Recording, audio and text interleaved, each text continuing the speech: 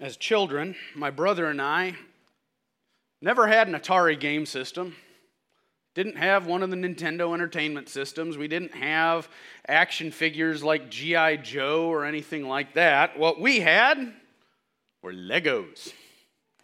Those little interlocking building blocks that let you create all kinds of things. That's what we would get, and you'd start off with that pile of blocks. You could build anything out of it. I mean, you usually would get it as part of a set. There'd be instructions. We'd build that, and then we'd take it apart and dump them in the bin. And when we decided we wanted to play with them, we'd pour that bin out into the middle of the room and just build whatever. And my parents were always really not happy with us if we did not do a good job of picking those things up, because those of you who've stepped on Legos understand that. My dad sees that stuff now, and you can still kind of see his eye twitch just a little bit. But these are great toys. Not only are they hard to destroy, they last pretty well,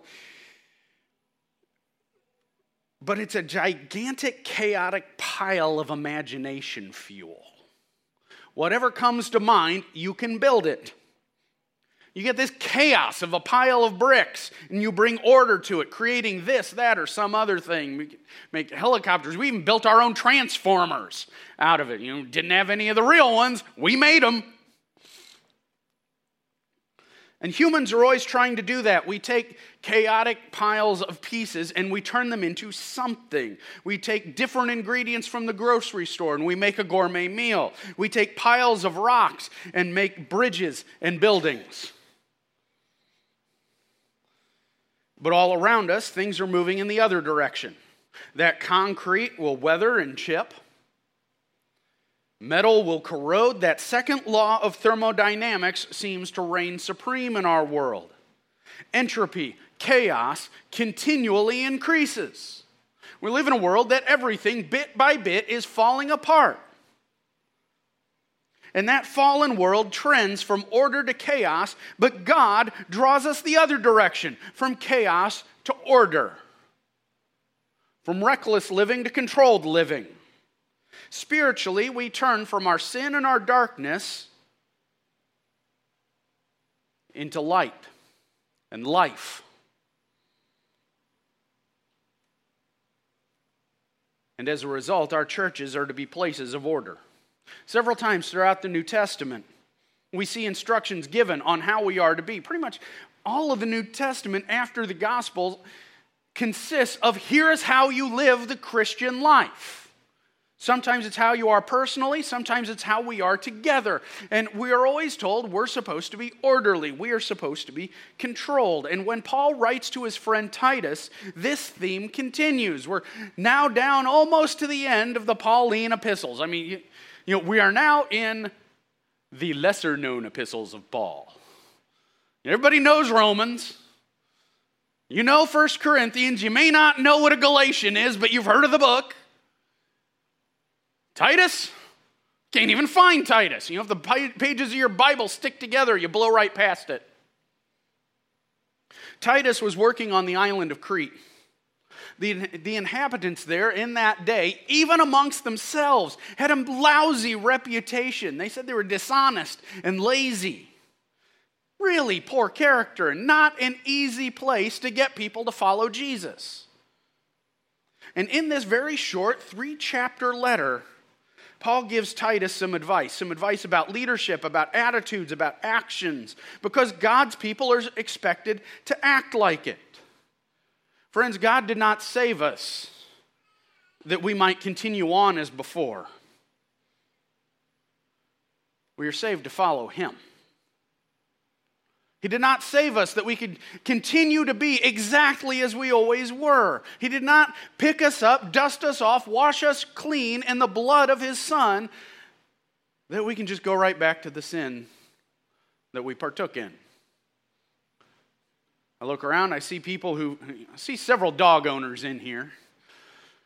When little Ella was a puppy, I remember one morning she'd gotten into something or other, I don't even remember what, and it was bath time. Australian Shepherd, she's got this long, silky, gorgeous fur, and she looks like a drowned rat in a tub, but especially as a puppy. But I get her cleaned up, dried off. Okay, now she needs to go outside. I take her outside. She sees the neighbor's dog, runs right over there, where the neighbor's dog is right next to a mud puddle. That wasn't why I bathed her. So she could get dirty again. That's not why God saves us, so we can continue on doing the stuff that got us lost. We are saved to follow him. In this letter, Paul does tackle some topics of leadership, and it kind of echoes his letters to Timothy. If you read 1 Timothy, 2 Timothy, and Titus, these sound like a matched set. We learn church leaders are to be mature Christians, capable of guiding others to Christian maturity. Because here's Titus. He's working in a morally decrepit society. He's supposed to gather a group of capable and mature Christians who can guide other Christians into being like Christ. Trying to teach people to follow Christians in a morally decrepit society. That sounds familiar somehow. But the goal for these Cretan Christians is the goal for every group of Christians. Any group of followers of Christ is supposed to grow and to mature in him. This call to these Cretan Christians is our call. When Paul writes to Titus, he could be writing to us when he says, be true followers of Christ. A real follower, a complete follower. Not a hanger-on. Not somebody who just likes Jesus, but someone who truly, down to the core, follows Jesus. It goes well beyond making the initial decision for him. Sometimes we treat getting people from the pew into the baptistry like we have crossed a finish line. Whew, that's done. And it is crossing a line, but it's more of a start line than a finish line. Yes, you finished the process of evangelism. Now you're on the process of discipleship, and that's what we are called to do. As we follow Jesus, we need to become like Jesus. And Paul describes how we are to be, in chapter 1 and chapter 2 in relation to certain roles in the church. But in chapter 3, he applies Christ's character to all of us, where he writes this: remind them to be submissive to rulers and authorities, to be obedient, to be ready for every good work, to speak evil of no one, to avoid quarreling, to be gentle, to show perfect courtesy toward all people. For we ourselves were once foolish, disobedient, led astray, slaves to various passions and pleasures, passing our days in malice and envy, hated by others and hating one another. But when the goodness and loving kindness of God our Savior appeared, he saved us, not because of works done by us in righteousness, but according to his own mercy, by the washing of regeneration and renewal of the Holy Spirit, whom he poured out on us richly through Jesus Christ our Savior, so that being justified by his grace, we might become heirs according to the hope of eternal life. Paul is saying that a true follower imitates Christ's character. You want to be a true follower? You need to imitate the character of Christ. As he is, we should be. He lists off how we are to be here, really throughout the book. Earlier, most of it is in relation to leadership, but one thing becomes clear. Nothing, not one thing, is asked of the leaders of a church that is not asked of every Christian. What that means is leaders are to be mature Christians. They're not necessarily special Christians. It's not as though there's a certain gift of the Spirit that comes to our elders that doesn't come to regular Christians. It's not like our elders just become so holy that, eventually their hair can't even take it. It just blows it right off their head. I worked in the first service with Bick. I got Bob in the second service. It still holds. Rex, sorry, we got you, but you still got the hair.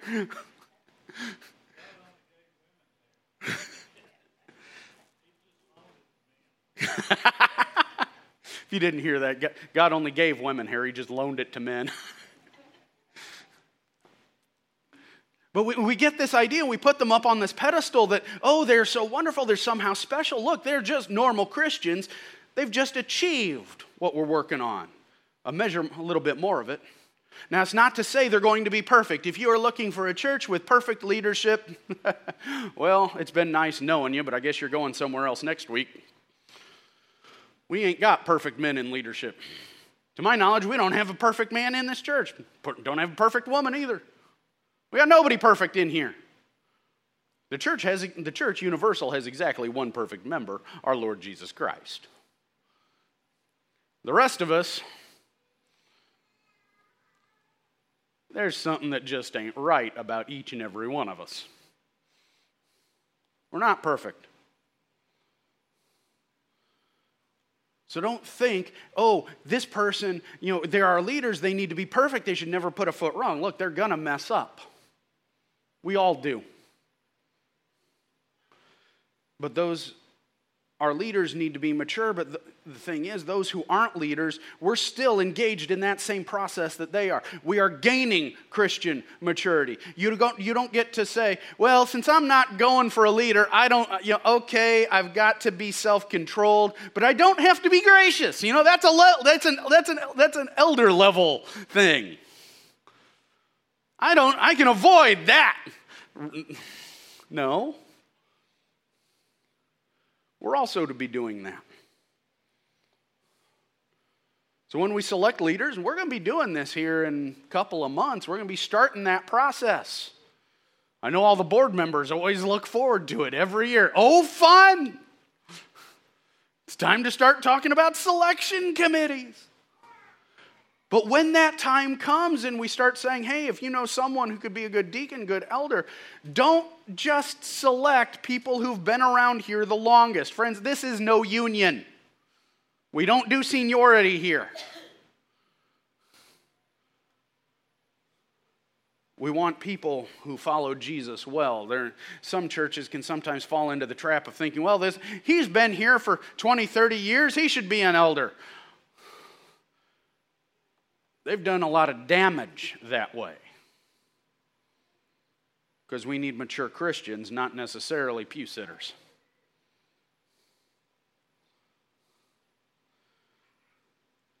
But don't get it into your head thinking, well, I'm not a leader, I don't want to become one, so I don't have to be more like Jesus. Every Christian, friends, is supposed to be more like Jesus. When they draw that line, when Paul describes Christian leaders in the various letters, he is always describing them in terms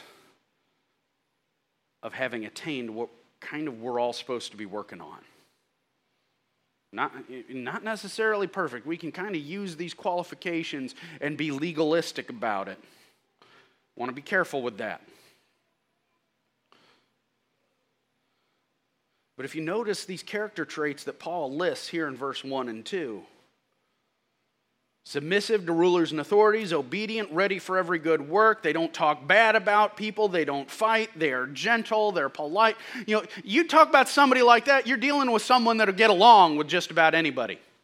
Now, sometimes you do have someone that you just can't get along with. Sometimes you do have people that just won't hardly get along with anybody. But he's describing a character of someone who isn't looking to increase division or trouble. Instead, they want to work together for Christ. These aren't people that fly off the handle.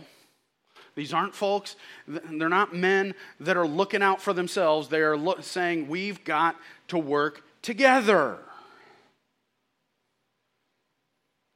And none of this is how we are on our own. Now, I know there's always some of those folks. They are nice, they are kind, they are wonderful. They just, personally, you just want to love them, except they're so perfect, you hate them. You get some of those folks, they're just good people, and God love them. We just haven't been able to drag them down to our level. But most of us are not normally like that. We've got our personality flaws. We're rebellious. We're not looking out to do good work. We'd kind of rather be a little lazy. No, Paul kind of describes and contrasts these things. That no, once upon a time we were disobedient, foolish. We were looking out for what we wanted to do. He does that a lot in his letters. I don't know if you've noticed that Paul will use those contrasts a lot. And he does that because he's pointing out, friends, Jesus changes us. We find ourselves shaped and reformed into new ways of being as we follow Jesus. You do not come to Jesus and stay how you were. It does not work that way. It cannot work that way. We're not getting remade because we're getting fed up with ourselves. You don't hit bottom and say, I need to be different. I don't like myself very much. No, we are being reworked by God. He had mercy on us. He forgave us. He has installed His Spirit within us. And when we came to Jesus, all this happened. We're saved. We belong to Him. And we gradually, over the years, we change so that we're ready for this eternal life. You want to follow Christ truly? Leave behind how you were. It's time to be more like Him. Because this process of change, we call it sanctification, that's going to happen unless you fight it. And we can fight it. What will happen is you will be sitting there and you will read something in the Bible, or you'll be hearing a Bible lesson and somebody will say something and it will hit you wrong. And our hackles come up. Wait a minute, that's not how I am. I got a problem. We got two choices at that point. Two ways of dealing with it. We can harden our hearts and grieve the Spirit within us. Fold our arms, set our faces, and say, this is how I am. I am not going to change. And we can dig in. And it's a tragedy when that happens.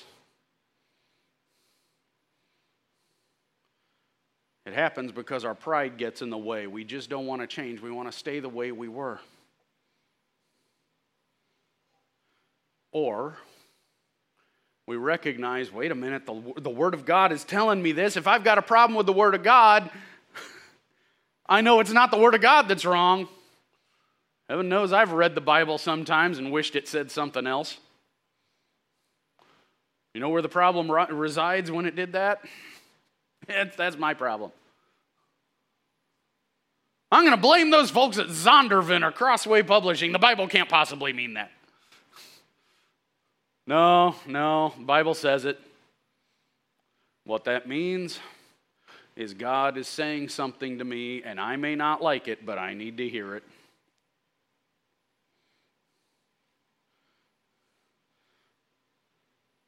Ask yourself, where have I been dug in too deep for too long? It's okay if you're a little afraid of the answer. We don't like asking ourselves the hard questions. But if we're going to be like Christ, we've got to. And ask God, pray to Him. Ask Him to soften your heart, change your ways, be willing to work on it. Know that you're going to have to stress, you're going to have to force yourself. You have to say, well, I don't want to do this, but I got to do it. And you're going to find yourself sometimes failing. Why? Because we're not perfect. Not a one of us. We're going to get it wrong, and we're going to come back to Jesus, say, Jesus, I'm going to need a do-over. Next time that comes up, help me to do it right. And keep working on it. Because the Lord is trying to change us to be like Him. That process is already going on if you've accepted Christ. It's underway. The only way to stop it is to fight it. You're going to be changed to be like Him, and a true follower does that. We eagerly embrace it. Well, sometimes not, sometimes more eagerly than others, but we recognize we've got to do it. But that work, it's not just something done within ourselves. Our interior work bears fruit in the work that we do around us. Paul continues on. He says, the saying is trustworthy, and I want you to insist on these things. so that those who have believed in God may be careful to devote themselves to good works. These things are excellent and profitable for people, but avoid controversies, genealogies, dissensions, and quarrels about the law, for they are unprofitable and worthless. As for a person who stirs up division, after warning him once and then twice, have nothing more to do with him, knowing that such a person is warped and sinful. He is self-condemned. What Paul points out is that a true follower also does Christ's work. We're becoming like him, but then we also do Christ's work around us. Paul says, we're going to be doing good works. We need to be careful to devote ourselves to good things. And sometimes throughout the Bible, Paul will give lists. And there's a problem when you give somebody a list. We think that it is the list, not a list. Sometimes he will describe certain servants in the church, certain jobs to be done. And I have seen Bible scholars, and they put these lists together, and they say, here is a list of the offices of the church. Apostles, prophets, pastors, teachers, so on and so forth. And we think, well, this is what there is to be done. And that's not what Paul was trying to do. He was just pointing out, we serve in different ways. But he never really does that when he describes good works. Because Paul, even though sometimes he'll do this, he still knows that we humans are silly. And if we ever had this list of good works in the Bible, we'd say, well, here's the list of good works. We don't have to do anything that's not on this list. No, there's no way to even come close to describing all the good works that we are to do. Is it good? We're to do it. Now, sometimes those good works are going to look a little different for each one of us. Not every one of us can do every good work. Sometimes we're just not equipped to it. Folks, there's a reason I don't lead the singing. Some of y'all think, man, Lord said make a joyful noise. Don't think he meant that. My singing is best done without a microphone. Some good works we are better suited to than others. But that does not release us from an obligation to do good work. Sometimes you're the only one there. You're Johnny on the spot. Somebody needs some help. You can give the help. You are there. Congratulations, you found a good work. As Vic pointed out, that Good Samaritan, which Jesus never calls him Good Samaritan, we gave him that title. And incidentally, one thing that just came to mind when he was talking about that in first service, it is a marvelous thing how in Jesus' parables, in just about all of them, we can find ourselves in one or others of those roles in the parables. If we take those things as stories, sometimes we're looking at it from one or the other perspectives. Not just, we always talk, the prodigal son or the Good Samaritan, but even things like the lost coin. Sometimes we're glad Jesus went looking for us. And sometimes we do the looking. Man, Jesus was good at that. Wasn't he? Makes me wish I was just part as good as he was. There are so many good works out there for us to do. Whatever our hands find to do that is good, we are to do. And do it in the name and the power of Christ. Because when we do Christ's work, we're avoiding the work of Satan. One thing I've noticed is Christians that aren't up to anything can get up to something. And I don't mean that in a good way. If we're not busy, idle hands are the devil's plaything. Is that the way that proverb goes? It ain't wrong. Because he says, don't get into silly arguments. Don't cause trouble. And he warns Titus, don't even mess about with divisive people. Paul always is warning people about the divisive folks. Why? Well, you read the Corinthians? We have 2 of the 3 letters he wrote to that church. Why did he write them? Divisive people. They had just about torn that church to pieces. Because when people decide they enjoy pitting Christian against Christian, nothing but destruction follows. There is nothing that will destroy God's work faster than somebody who decides they want to start splitting people apart. Paul says, warn them a couple times and cut them off. First time, they may not know what they're doing. They may not realize it. They may just be, sometimes they're just plain ignorant. They don't know. I don't mean ignorant in slanderous form. I just mean ignorant and they don't know. Sometimes most dangerous folks out there are the folks that don't know what they're doing. I look around and I see a lot of you who've worked in places and areas where you have one idiot working on something who doesn't know what he's doing. They're going to cause all sorts of havoc, aren't they? It happens in the church. But once they know what they're doing and they continue,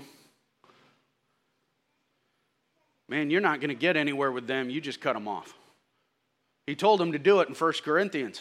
If this keeps happening, you shut them off until they quit. Once they've repented, once they stop, you welcome them back. But as long as they're continuing, you cut them off. Because it never fails. Those who seek to cause dissension and trouble, they're just going to keep doing it. They might play happy for a time, but I've seen it almost happen sometimes where it's like they set a clock. They come in, they play happy, the alarm goes off, and you almost see them rub their hands and smile. It is time. It is like you flip a switch. I don't understand how they think. I wish, I'd say, well, let me correct that. I don't know that I wish I knew because I'm not sure I want to know.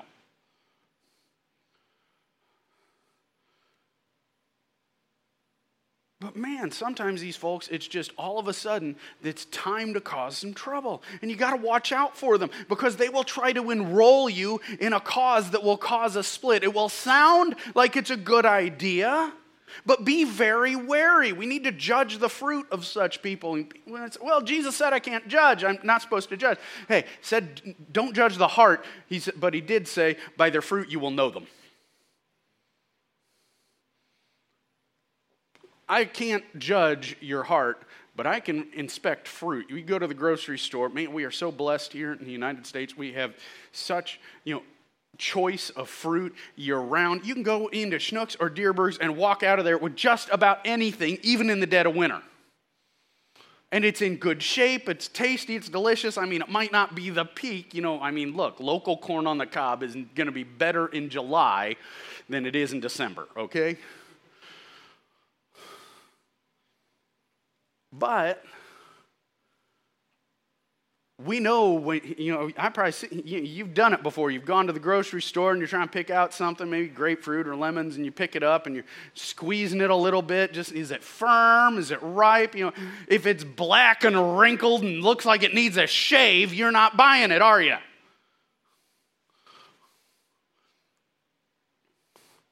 Nobody wants that. Matter of fact, we're almost to the time of year when you get to see people, it's kind of hilarious when it's watermelon season at the grocery store. You see people and it's, they're picking it up, looking at it and thumping and listening. It's comical, honestly. But you get the right one and boy, that's delicious. And then we come to church and we start believing whatever somebody says if they're passing along how dissatisfied they are. We'll inspect the fruit like crazy at Dierberg's, and we'll swallow it right down somewhere else. No, we need to be wary. Are these people gracious and loving? Are they building up the kingdom? I've seen it happen. I've seen people trying to drive wedges, not just within an organization, but between friends, even between family members. They went that far. They'd send messages to family members, I think your so-and-so is doing such and such. They were insidious. They will do that, friends. Don't be sitting there thinking, oh, that's an extreme case. No, that's a normal case. They don't care what relationships they destroy. But look, are they trying to build up and do things in the kingdom? I had a conversation with one of these folks. And they were telling me why I shouldn't support this ministry, why I should leave them alone, why I should, join their side. I said, look, I'm involved with this ministry. They're on mission. They're doing their job. They're building the kingdom. What are you doing? Tearing it apart? You show me one good thing you're doing. Well, we just think they need to change. No, you're tearing it apart just because you want to. Just because you got them mad. I said, if you're not going to support this ministry, and I named off a couple others, I said, you go support those. You're not going to support this one. Here's people doing the same mission in another organization. You support them. They would be glad to have your help. They need your support. They're doing good work too. You go do that. You want to know what happened? They didn't. They didn't. They just ignored that line of discussion completely. Why? Because they had no interest in building the kingdom. They had interest in tearing it down. Friends, that is what a person who is big into dissension, who is divisive, that is what they do. That is all they do. It will sound like their cause is just, but friends, you will know them by their fruit. You ask them, what are you doing? And if they're not doing anything positive, well, you just got your answer. Don't get distracted by those who desire division. Leave them behind. Get back to your work for Jesus. You got stuff to do. I'm reminded of a story of a locomotive engineer. He works on the railroad all the live long day.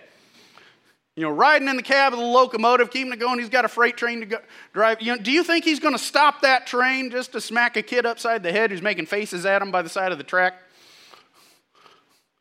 What do you think Union Pacific would do? He got a job to do. You don't have time for little Jimmy. He's got a train to run. Friends, we don't have time for people who are just sitting there making faces. We got a job to do. We got a kingdom to build. We got good works to do.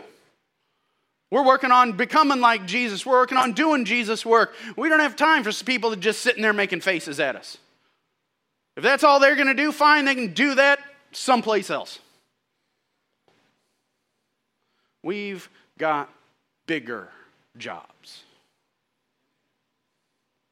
Friends, God has work for each of us as we follow Jesus. We've got that internal work where we become like His Son. We've got that external work where we serve Jesus in this world. Friends, we live in a culture that rejects Christ. It is given over to selfish and self-destructive actions. This culture is rapidly headed to chaos and entropy. Don't believe me? Turn on the news. Most popular movie right now is about trafficking of children. It's a true story. Yes, there are people that evil in this world.